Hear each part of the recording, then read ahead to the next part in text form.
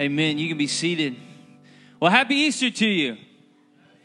Thank you. That's very considerate. I appreciate that. You know, when I was growing up, I grew up in a small country church up the road, Bellevue Baptist Church, and there we used to have this tradition. We always said, "He is risen," right? And then their response was always, "He is risen indeed," right? You remember that, Dad? How about that? So, "He is risen." Let's see if you got it.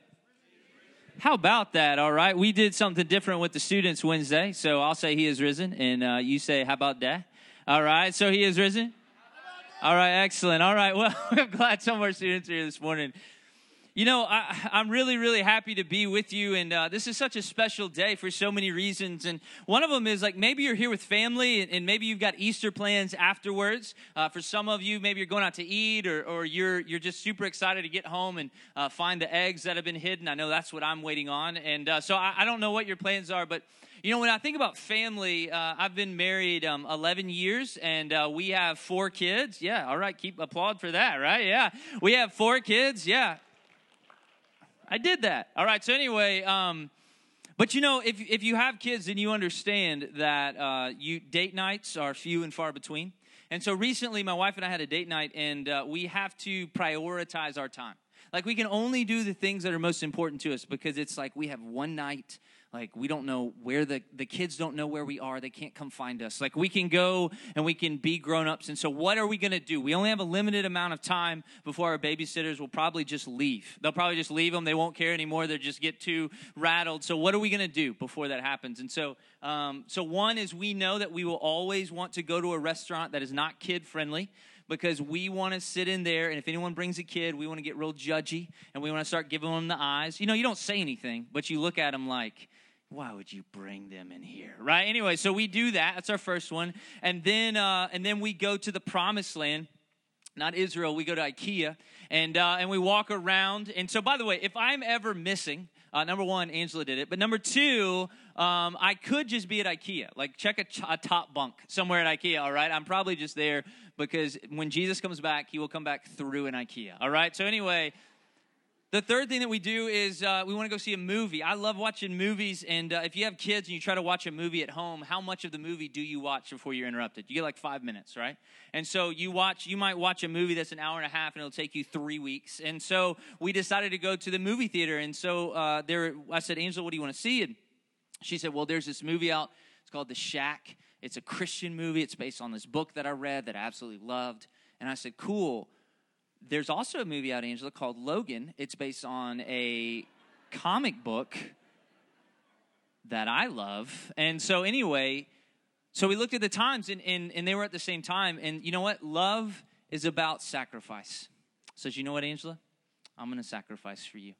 I'm going to sacrifice the pleasure of sitting next to you in a movie. You can see your movie, and I'll see mine, and we'll meet afterwards, all right? We came in the same lobby. You know where the lobby is. I'll see you out there, all right? By the way, I've got the keys. I don't trust you. You're not going to leave me. But I love movies. There's a reason why we prioritize our time. We're together. We want to go see a movie. I love movies, and it's because we all love a great story. And that's what we've been talking about the past few weeks here on Sundays. We've been talking about story and why. We are moved by story. What's your favorite movie? Not church appropriate? I get it. All right. But anyway, whatever your favorite movie is, why is it your favorite movie? Is it because Nick Cage is in it? I know he is. All right. I know he's in it.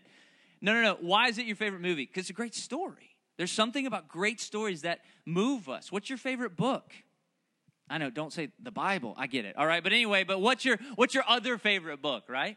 Why is it your favorite book? Because it's a great story. There's something about that story that just moves you. Your favorite TV show, whatever it is, we are moved by story. And why is that? I think it's because it's in our DNA.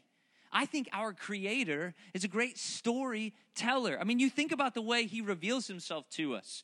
If you have a Bible or there might be, or maybe you've been given one as a child or whatever, I mean, what is that? That is the story of God, that he tells us this incredible narrative, this incredible story about who he is. I mean, when you look at the creation account in Genesis, what do you find there? This beautiful story. You find poetry. That's how God reveals to us how he started everything. It's through poetry. In Hebrews, he identifies himself as an author, right? And you look at your life, all of life, I think follows the principles of story. I mean, look at your life. It is a story. I didn't say it was a good one or an interesting one, but I did say it is a story, all right? All of our lives are that way. And today, what we celebrate on Easter Sundays, we celebrate the fact that Jesus has entered the story of our world. Jesus has entered this grand narrative we're all a part of. He's entered this story. And by the way, it's a story he's writing, okay? It's a story that he's writing. Now, if you like great movies, then maybe you can name me some best pictures, some movies that have won best picture, right? Anyone know the movie that won best picture in 2013? Here we go. For an IKEA gift card. Oh, I know, Argo. All right, so anyway, so in that movie, Ben Affleck stars in that movie, and if you haven't seen it, it's a fantastic movie. Well, not only does he star in it, but he directs it. He directs the film. And so this story that he's shaping and he's putting together, he enters into that story, and Jesus has done the same thing. He's entered into this story that he's writing, but at great cost to himself. I want to show you this scripture in Philippians 2. We're going to put it up on the screen, but if you want to go there, if you want to pull out your smartphone or whatever, we'll think you're texting, but we judge silently here, so it's no big deal. But in Philippians 2, verse 5, adopt the same attitude as that of Christ Jesus, who, existing in the form of God, did not consider equality with God as something to be exploited. Instead, he emptied himself by assuming the form of a servant, taking on the likeness of humanity. And when he had come as a man, he humbled himself by becoming obedient to the point of death, even death on a cross. So Jesus enters our story at the cost of his own life. He leaves the throne room to come here to face the cross, right? He leaves being served, this royal right to be served, to become a servant. He went from a kingly life, as Annie just prayed, to the death of a criminal, right? It cost Jesus everything to enter into this story we're all a part of. Why did he do it? Why in the world did he do that? Why would he say, you know what? This is worth everything to enter the story. And here's why. Because he wants to enter into your story and give you a better one. Jesus wants to enter into your story and give you a better one. And if you go, I don't know about all that, Jesus was not coy about why he came. Jesus didn't veil his reason for coming. He said it in John 10:10. I have come so that they may have life and have it in abundance. That's Jesus' words. I've come to give you a better story. That's why I've come. I've entered in. I'm going to give myself up to give you a better story. Now listen, I don't know everybody in this room. I don't know where you came from. This might be your first time here, and it might be your last time here after today, but I know this, that Jesus says, I have come to give you a better story, an abundant life. And he has a better story for you to live with him than you ever can without him. Did you hear that? He has a better story for you to live with him than you can ever live without him. That's why he came. So one of our big questions that I want you to answer for yourself today, no one else, there's not going to be a quiz at the end. I'm not going to come up and say, what was your answer? No, but a question for you to answer is this. Are you living the better story he has for you?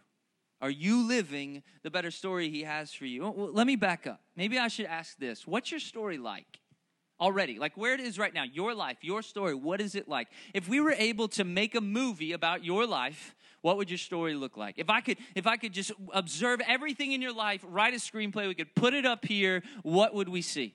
What kind of story is it? Is your story fulfilling? And only you can know that, by the way. We can look at anybody from the outside, and from the outside looking in, anyone can put up a front like everything's going great, right?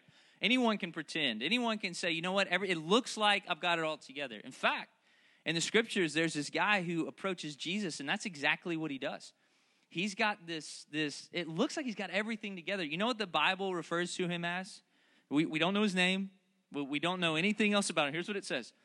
A rich young ruler. That's what it tells us about him. Which is pretty much all you need to know about him. Because that story right there, that looks fulfilling. He's got everything. He's rich, all right? So he has the resources to do whatever he wants, right? And don't you wish you had that? Like, doesn't that seem like that would be fulfilling?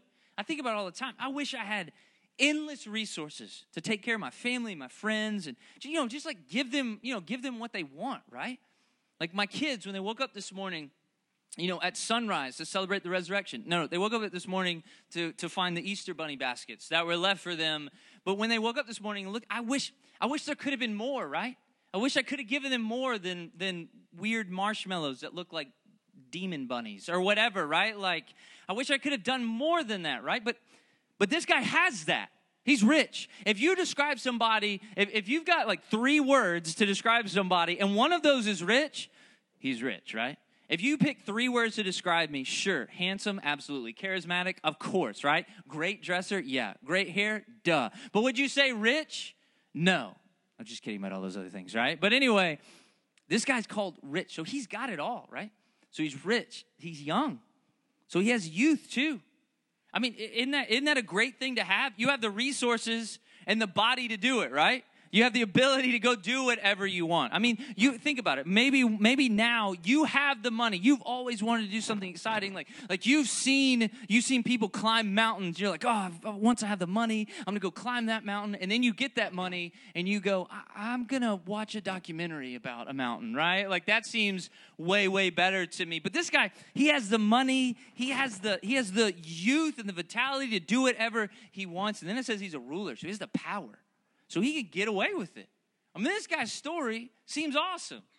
Young, rich, powerful. This guy's Tom Brady, right? Like, that seems pretty okay to me, yeah? That seems pretty okay, right? And not only that, in his interaction with Jesus, we learn that he claims, let's just give him the benefit of the doubt. Let's say that he does, but he claims to keep all of the commandments. Like, oh, yeah, all the commandments, yep, kept those since I was a kid. So let's say that's partially true. He's probably a pretty good guy. Again, Tom Brady, right? So he seems like he's a pretty good guy. He's rich, young ruler, and he's a pretty good guy. And yet he comes to Jesus. Why?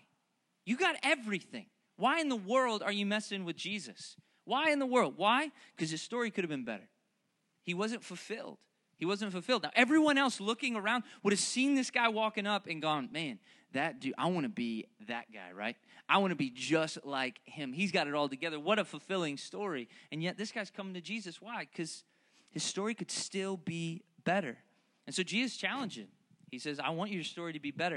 I want you to sell everything you have. Give it all to the poor and come follow me. What does he say? Give up your riches and you're not going to rule anymore. You're going to follow. So give up these things that look like are fulfilling things, and you'll really be fulfilled. And what does the rich young ruler do? He walks away sad. He just walks away sad because it says he had a lot of stuff. He wasn't ready to give it up. And Jesus said this, you have everything and you're losing your soul. What good is that? How sad is that? What a bad story that is. And so maybe you've got it all. Maybe from the outside looking in, you've got it all. But is your story really fulfilling? And again, I can't answer that for you. Maybe that's not the question to ask about your story. Maybe, is your story tragic? Is your story tragic? Is this your story? That you're suffering. Maybe the people around you have hurt you. Maybe you've hurt the people around you. Maybe you've hurt yourself, right? Maybe you know you're separated from God. You hear people talk about a relationship with him. We sing about, I see the love in your eyes. You can't even begin to imagine God looking at you with love in his eyes, right? You live a life. Your story is shaped by bad choices and consequences. Is that your story? Well, can I tell you another story that might make you feel a little bit better here? There was on that day, on that Friday where Jesus hung on the cross, on either side of him were thieves.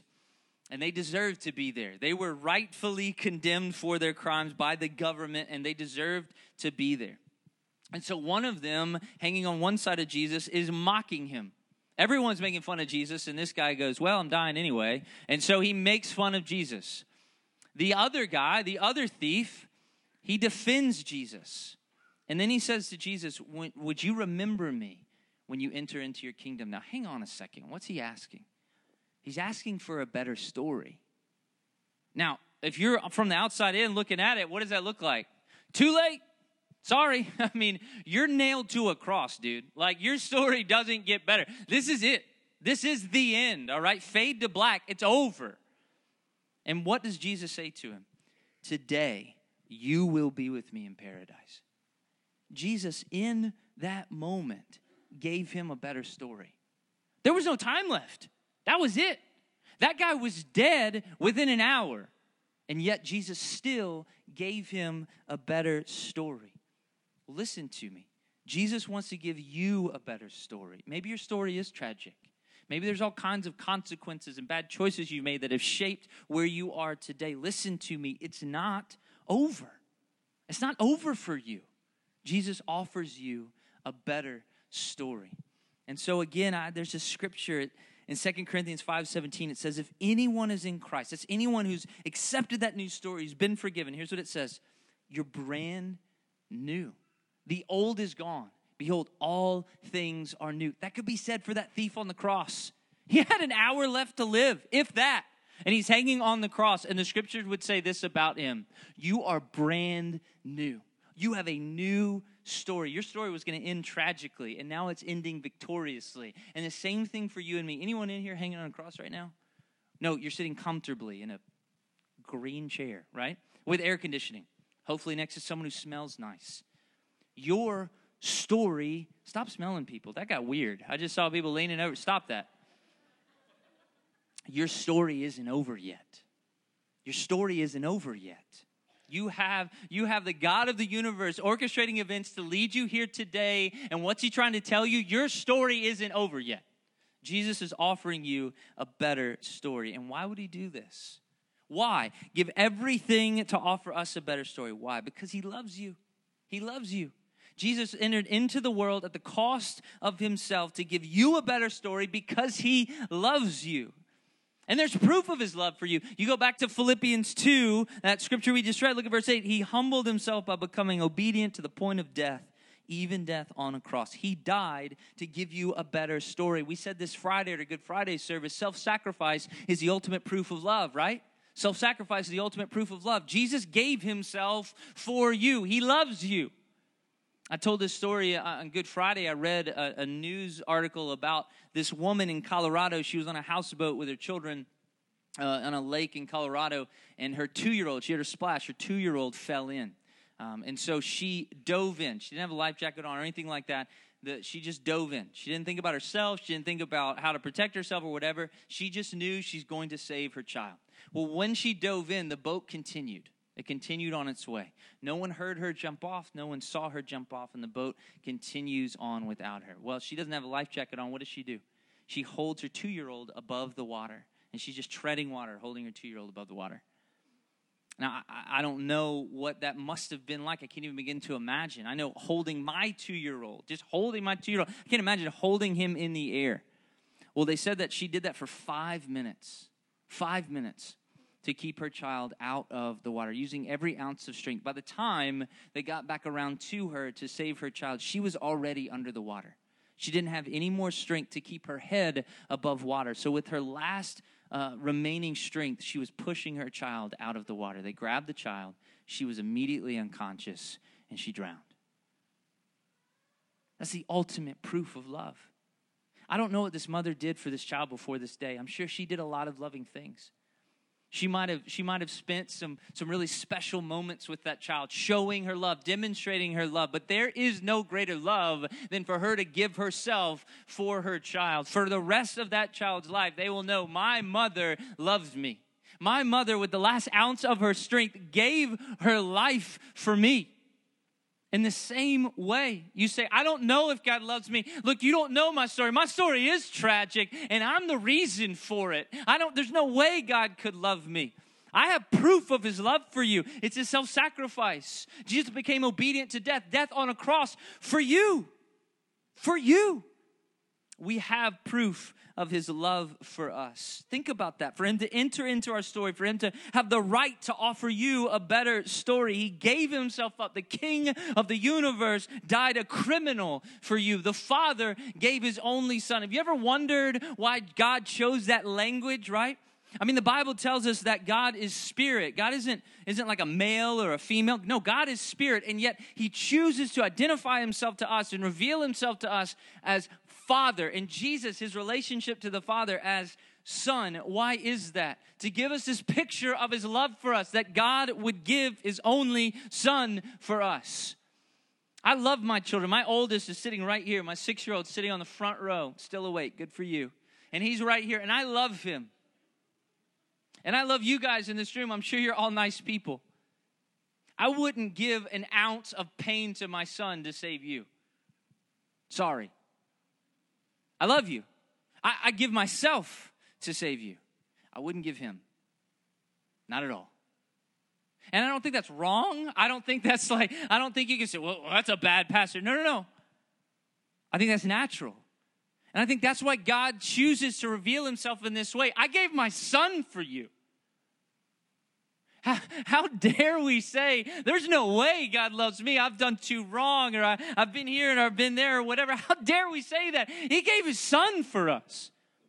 I can't think of a stronger picture, a stronger proof of his love for us. And that's what we celebrate this morning, that he loves us so much that he wants to give us a better story. And to do that, he was willing to give up himself for us. So the big question today, will you live this better story he has for you? Now listen, don't get it twisted. You might think that the real question we need to answer today is, can I have this better story? I think the enemy would want you to think that. And maybe you're sitting there in your seat right now and you're hearing that thought and those whispers in your mind over and over again. Can this really be for me? And you're thinking, I've been too far, or I've done this, or I've done that, and all these other things. Listen to me. Jesus gave his life to purchase the right to give everyone a better story. He has the right to give you a better story, no matter what you've done. If you don't believe me, let's look back at Philippians 2. Check this out. Verse 8, he humbled himself by becoming obedient to the point of death, even death on a cross. Look at verse 9. For this reason, God highly exalted him and gave him the name that is above every name, so that the name of Jesus, every knee will bow in heaven and on earth and under the earth, and every tongue will confess that Jesus Christ is Lord, to the glory of God the Father. Who has ultimate authority now? Jesus. Jesus has ultimate authority. There is no name above his name. There is no knee in heaven, on earth, or under the earth that will not bow down to him. He has ultimate authority. And so if he says that you can have a better story, regardless of where you've been, regardless of where you come from, then you can have it. There is no authority higher than him. Romans 10:13 says, everyone who calls upon the name of the Lord will be saved. Everyone. Everyone. Anyone in here not in everyone? You are in everyone. Everyone. You can be forgiven. He has all authority on earth to give you a new story. On Good Friday service, we're taking communion together, and this guy walks up to me. I hope I get the number exactly right. Forgive me if I don't. But this guy walks up to me, and he says, do you know what happened yesterday? My 74-year-old brother, who's been in a false religion his whole life, found Jesus yesterday. My 74-year-old brother, who's been in a false religion his whole life, met Jesus yesterday. He was saved yesterday. He started a new story yesterday. Jesus gave the right for him to have a better story. And you say, well, you know what? I still don't know if that's for me. I still don't know if that's accessible for me after all I've done and what I've been through and the things that I've said. I've been so angry with God, and I've spoken against God. I've made fun of those who would even follow him. Listen to this. At the cross, there was a Roman centurion, a soldier, who potentially put the nails in Jesus' body himself, who potentially made fun of him himself, who whipped him himself, who held him down while they nailed him to the cross. And after Jesus died, that guy got a new story. After he killed Jesus, what happened? He believed. He said, surely this was the Son of God. What happened in that moment? Is he in everyone? Absolutely. He helped kill Jesus, and God gave him a better story. Isn't that remarkable? I don't know who you are, but I know that you're in everyone. And everyone who calls upon the name of the Lord will be saved. So can you have this better story? Of course you can. Of course you can. So the question is, not can you, but will you? Will you live his better story for you? And you say, well, how? Okay, where do I even begin? Let's go back to Romans 10:13. Everyone who calls on the name of the Lord will be saved. What does it mean to call on the name of the Lord? Would you stand up and say, Lord, it's me. What does it mean to call on the name of the Lord? This is a picture of rescue, isn't it? Calling for rescue.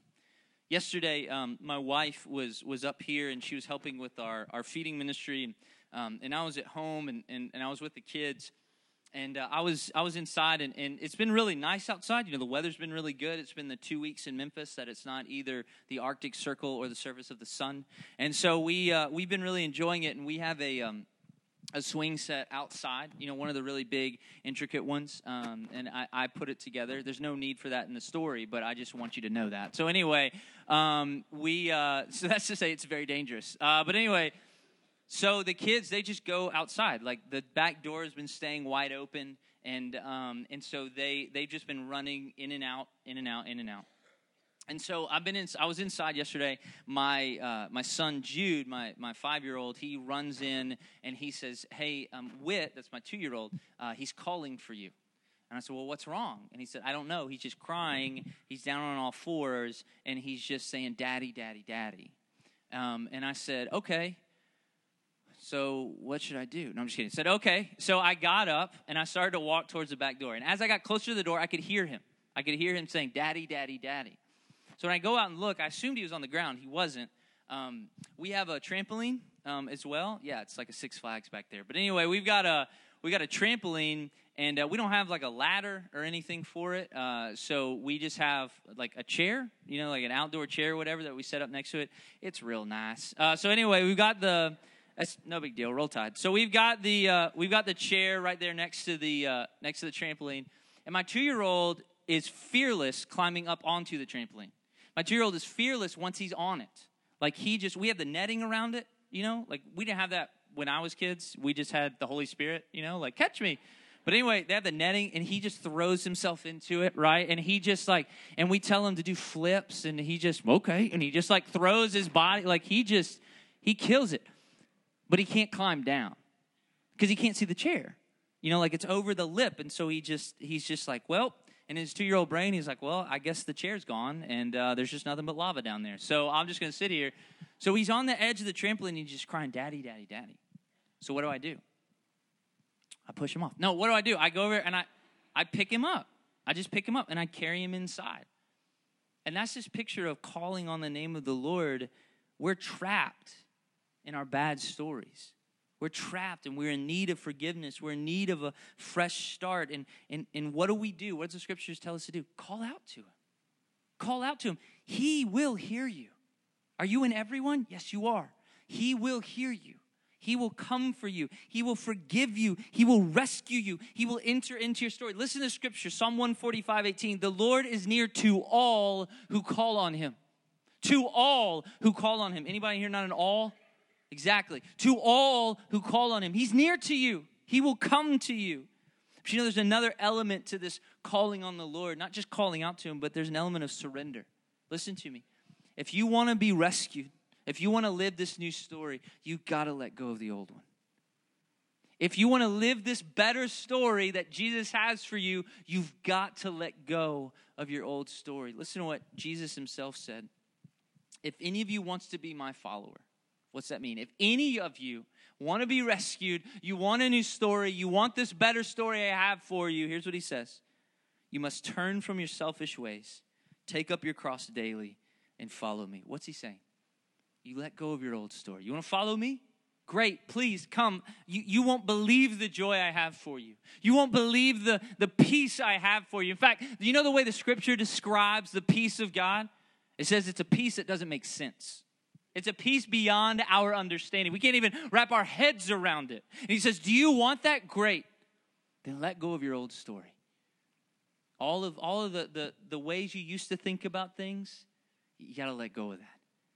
All the anger you used to hold, you got to let go of that. All the habits that got you here, you got to let go of that. And you got to go my way now. You've got to follow me. So if you want to be rescued, if you want to live this better story, you got to let go of your old one. You got to let go of your old story. So again, it brings me back to this big question. Will you live this better story he has for you? Would you just bow your head and close your eyes? Would you pray with me? Will you, can you hear my voice? Then I'm talking to you. Will you live this better story he has for you? He loves you. He gave himself for you so that you could have this better story, so you could be forgiven, so that you could have a relationship with him. so you could experience this new, better life. Will you live it? Then call on him. Call out to him right now. I'm not saying do it out loud. In the quietness of your heart and mind, just you and him right now. Your head's bowed, your eyes are closed, just focusing in on him. Call out to him right now. And you say, I don't know how. My 2-year-old didn't learn a way to call out to me. He just called out to me. You don't need a way to call out. Just call out to him. Just talk to him. Say this. Repeat this after me. In the quietness of your heart and mind, you don't have to say it out loud. God, I need you. God, I need a better story. God, forgive me. I want to start over. I want this new life that you're talking about. I believe that you've given yourself for me. I believe that you've died on the cross for me. Lord, I believe that what you have said is true. So God, rescue me. I need a new story. And then surrender. Just let everything else go. Maybe there are people in this room, you are already followers of Jesus. He's already given you a better story. And like me and so many other people, we keep trying to mess that story up. Maybe you need to surrender this morning as well. Say, God, we know the call. The call is to let go of our old story, not go back to it. And maybe we have. Maybe we've gone back to it. So maybe you, right now, in the quietness of your heart and mind, in your seat, maybe you need to let go. Maybe you need to surrender to that better story as well.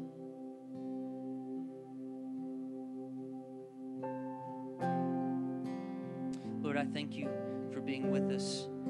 I thank you for speaking to us. I thank you, Lord, for giving everything for us to have a better story. For us to be forgiven, for us to be made new, for us to have a fresh start. I pray for those in this room, Lord, who need that fresh start. They know they're separated from you. They know that they need to be forgiven. I pray, Lord, you'd give them the courage right now to call out to you. I pray for others, Lord, who need to surrender.